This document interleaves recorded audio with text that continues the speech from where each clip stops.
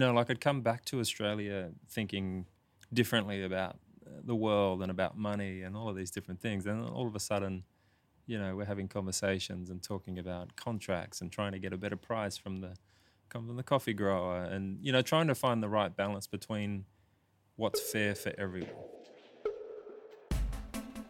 Welcome to All Things Coffee.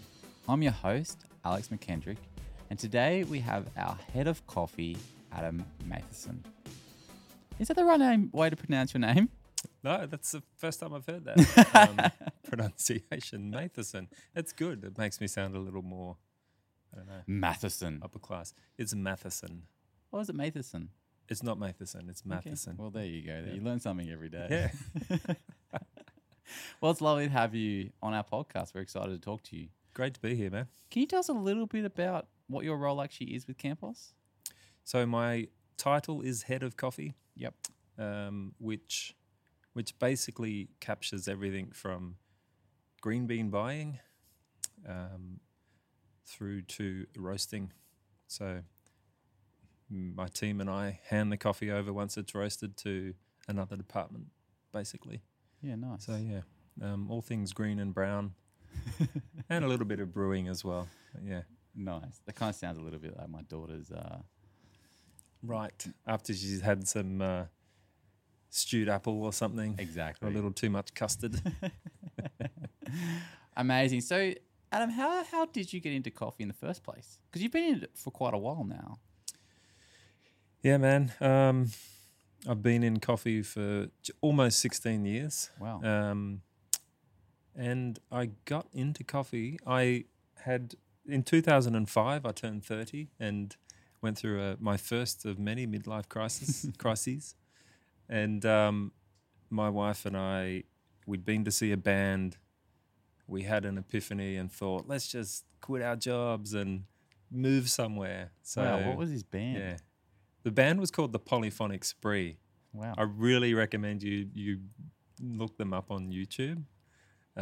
There's like 30 people on stage, and they inspire the audience like they did for us. They inspired us, and we're like, let's just move overseas. So, yeah, we got the globe, spun it, and just hit our finger on it, and it landed on Hanoi in Vietnam. No, you didn't. And we didn't really know much about Vietnam other than that there was a war and that there'd been a few iconic movies made about the war, like Platoon and Good Morning Vietnam. Yeah. But that's all we knew. So Wow.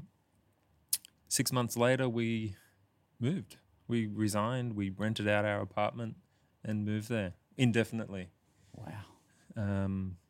That's big. Yeah. So, and how did I get into coffee? Vietnam's the second biggest producer of coffee in the world, mostly Robusta. So it wasn't really, I wasn't expecting it to be great. But I met an old friend over there, a guy I used to play soccer with. Right. And he was living in Hanoi too. And we started hanging out and, yeah, basically I didn't work much. My wife worked a lot. I didn't work so much, and neither Must did be real nice. my mate Dave. Didn't work much either. So we just rode motorbikes around and drank coffee all day. Wow. And the more coffee I drank, the more I got thinking and talking about coffee. And we had said we are not moving back to Sydney until we know what we really want to do. We want to do something that we love, that we're passionate about. And in my 2 years over there, I concluded that coffee was something I was probably passionate about. And when I moved back to Sydney, I'm just going to get into coffee. I didn't care at what level. Money wasn't a motivator anymore. I'd gone a little bit Zen Buddhist while I was over there, and I just thought, no, life's more about money and life's about being happy and doing something you love. So, yeah, came back to Sydney, and in the first week I sent out a dozen emails and I only got one response, and it was from Will, who owned Campos at the time. Right.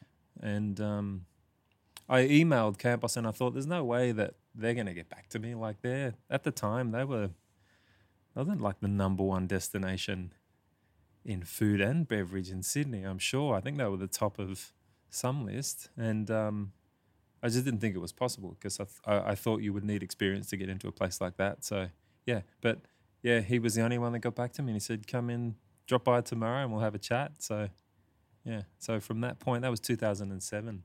Yeah, right. And yeah, I'm a one company guy so far in coffee. I've been with them ever since. Right. So what role did you apply for? Did you put, barista, roaster? What did you do? At the time, it was just the cafe. There was a small roastery in Chippendale. There was a shared space. So I just kind of thought, oh, I'd like to learn more about coffee. At the very least, I'll be able to make better coffee for myself at home. So I thought, yeah, I'll just go in, learn how to be a barista. Maybe part of me thought I might like to open my own cafe one day. I was probably thinking that a bit. I was studying at the time and it just seemed, yeah, I'll learn more about coffee and see where it takes me. So I started off as a barista. I didn't do much baristaing. I did milks and I made some smashing baby chinos and things like that. But yeah, I didn't delve deep into the art of being a barista. Yeah, right. So with that application that you had, did you put down some of those Buddhist beliefs? I'm in here for, not for profit. I'm here for learning, my experience. I want to kind of do something that has meaning behind it. Did you actually put that there, or was that because that seems like maybe a connection back to Will, right? Yeah, no, I did. I had to, I was earning about a quarter of what I was earning before I moved overseas. Yeah, right. And I still had a mortgage, it was still really tough, but yeah, I had to think beyond that and other things. I mean, I'm an introvert, and that store at that time was packed every day, especially on Saturdays. There'd be a line around the corner, so there was this wall of people watching you. People used to go there just to watch the baristas do what they were doing.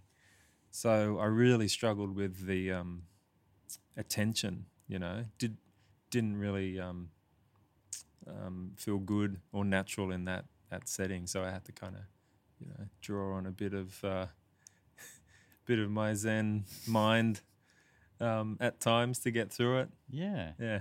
So tell us your story then through how you went through Campos to kind of where you are today. So you said you started off as kind of a barista, but how long did that last for? And, where did that kind of position evolve you and take you to? Okay. So a year to the day at Newtown at the cafe, I just thought, I can't do this. We're doing almost 60 hours a week. It was from 6 a.m. till 5 p.m., working Saturdays. And it was really hard. I struggled to get through that year. I lost a lot of weight. I was so far out of my comfort zone, but I was determined to do a year. And a year to the day, I just had a chat to Will after work, and I said, I really love this company, love working for you, but I don't think I can do this for much longer. And he said, you fancy being a roaster or learning about roasting? I'm like, yeah, that'd be great. It's not customer facing. It's a little more you and your own mind and the roaster and all of the things that you expect roasting to be. Oh, you're crafting and all of these words that people use. So, he said, well, how about tomorrow? You just go to the roastery instead of coming here. I'm like, wow, yes, great. So I did that. And was that a challenging conversation to bring up with him, or was it kind of quite natural? I think I was so exhausted and I'd probably had to work really hard to get through the last few months of that year that I was probably just exhausted. I'm he said it was probably quite easy because I knew it was coming and I had probably prepared myself a little bit for that conversation. But I also knew Will well enough to know that he was a pretty chill guy and that we liked each other. He liked the way I worked. And luckily he wanted to keep me around. Nice. So you went into roasting, and was that in Chippendale, is that what you're saying before? So my very first day with Campos was in Chippendale at the roastery, but then I did the year at the cafe. Yep. But by time, over that year, we had moved into our own roasting space at Alexandria. Okay. So I fronted up to Alexandria the next day. And was that a team of 5, 10? Like, what who was there, and how did that kind of, go? Yeah, it was a small team. We had a head roaster. We had one driver Mm-hmm. who just did a handful of deliveries each week, and one or two guys that did the packing, Yeah, nice. bagging coffee, boxing it up, and sending out orders. We weren't doing online orders or anything. Mm-hmm. Then did we even have the internet back then? I think we did, yeah. But we didn't have an online store. That was 2007. There was no online store. That came maybe a few months after, but yeah. Yeah, right. And so you were the second roaster. So I did a few I'd cover the head roaster's lunch breaks and did a few hours here and there, and then the good thing was I got to roast the coffee and then go and bag it and then look at someone's order and package it, and yeah, it was nice. Like I kind of did all of that stuff, and over time as we grew, I just did more and more roasting. Yeah, right. And we started growing, as you do. So how do you then go from, roaster to head of coffee?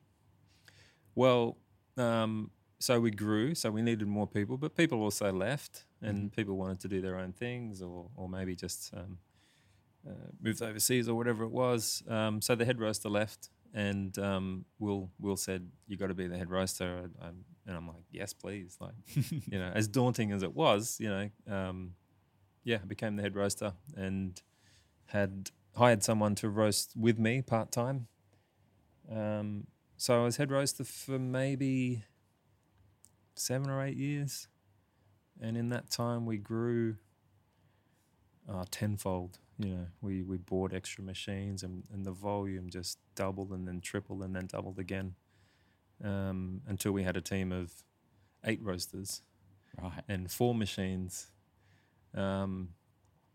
But yeah, during that time, early on, Campos decided that they didn't want to buy coffee from local suppliers. They wanted to go and source that coffee themselves, So a lot of extra work kind of came up that I got involved in around buying coffee, and everything that goes with buying coffee. It's not just traveling to farms, it's working out how to get it here and how to get it through customs, and dealing with freight forwarders for the first time, and having to find space in our warehouse to store it, get pallet racking in, and all of these things, all these new problems that arose. So yeah, I was involved in a lot of that as well.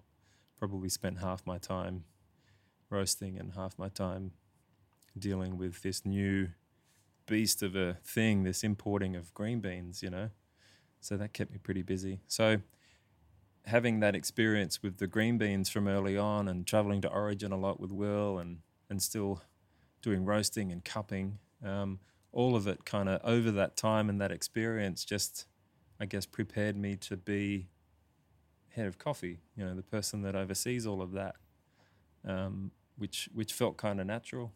And I felt as I got older, I should probably be stepping into that kind of role, Yeah. Did you find that challenging, like stepping up into those roles, and like what kind of things did you find challenging in that kind of area, if you did find it challenging? Yeah, it was a bit challenging. I mean, trying to, like I'd come back to Australia thinking differently about the world and about money and all of these different things. And all of a sudden, we're having conversations and talking about contracts and trying to get a better price from the coffee grower, and trying to find the right balance between what's fair for everyone. So not taking advantage of anyone in the coffee chain, which Will was never going to do. He was all about everyone, like conscious capitalism, everyone being elevated and benefiting from what we're doing. So that was great to see, because that's how I felt. Like we've got to make sure this is fair, not just for us but for everyone.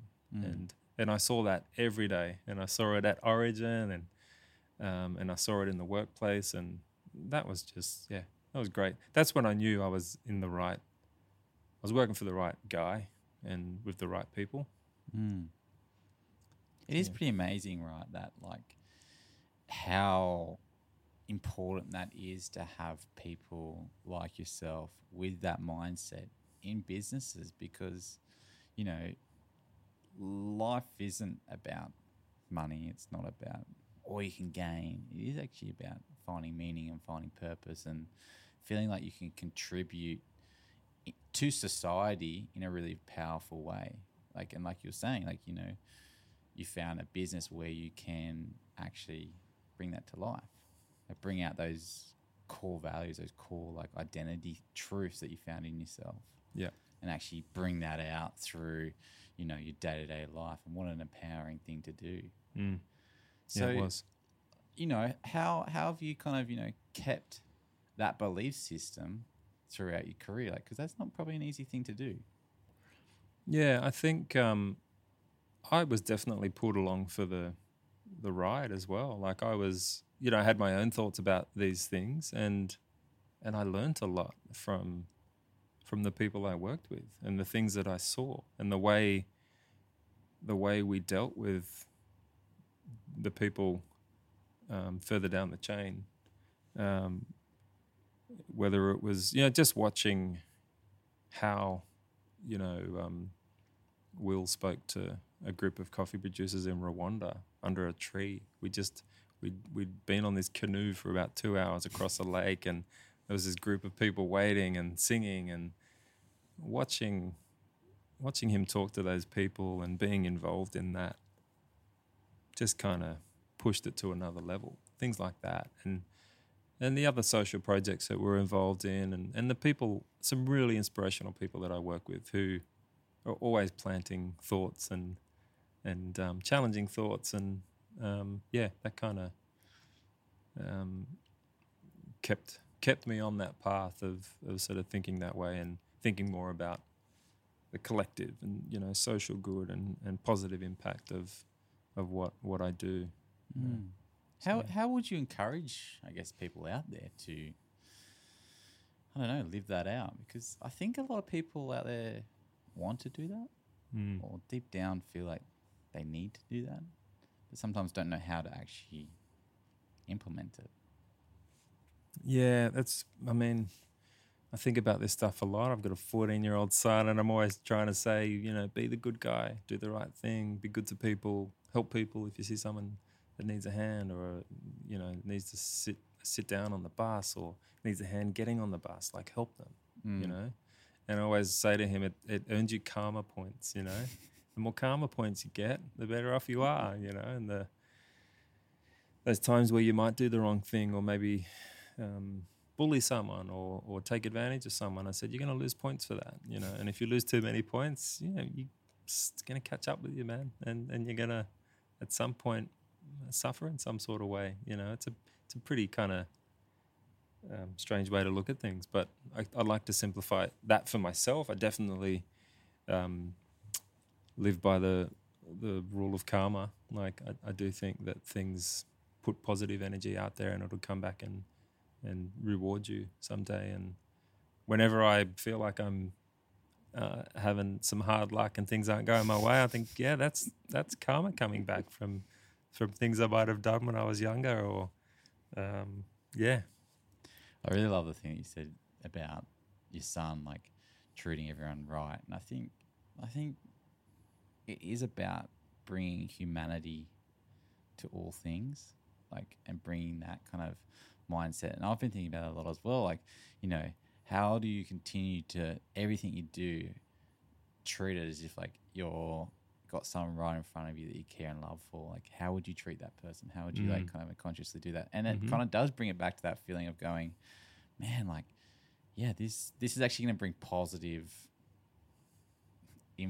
outfluence, like radio waves, whatever you want to call it, energy, to the world around you. For sure. I think that's really cool, like cool way to think about it. It spreads. Like if I buy someone at the bus stop a coffee who looks like they need a coffee, that's going to spread. Like it's maybe just going to flip their mood. If they were in a bad mood, it's just going to flip it, and maybe they'll go and do something or speak a little nicely to someone. Whereas if I hadn't bought that coffee, maybe they would have had some sort of conflict. Like it spreads.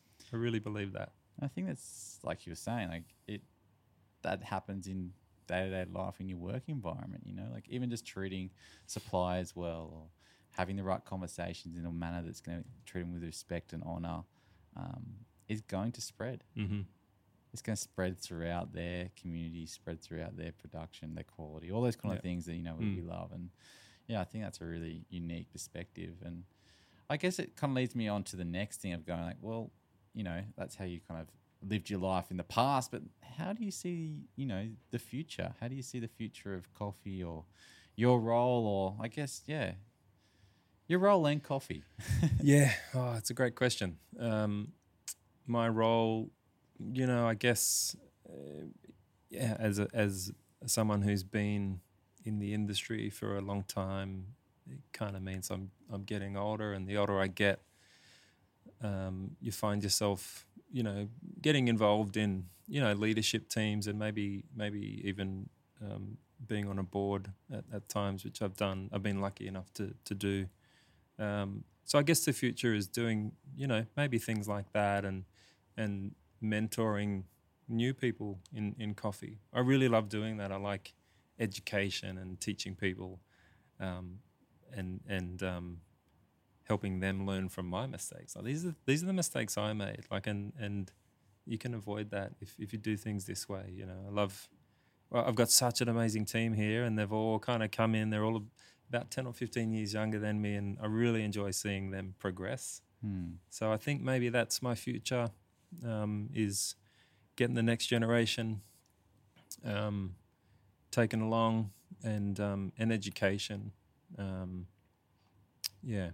think that's where the future probably lies for me. And that would excite me as well. That sort of stuff excites me. Yeah, totally. Yeah. What a value. So where do you see then the future of coffee? Future of coffee, a lot of challenges. I think, everyone would, realize that there's an environmental challenge that the world is facing. So how does that affect coffee? It will affect coffee. It will be a negative impact, and people are, responding to that already and predicting what might happen and what they can do now.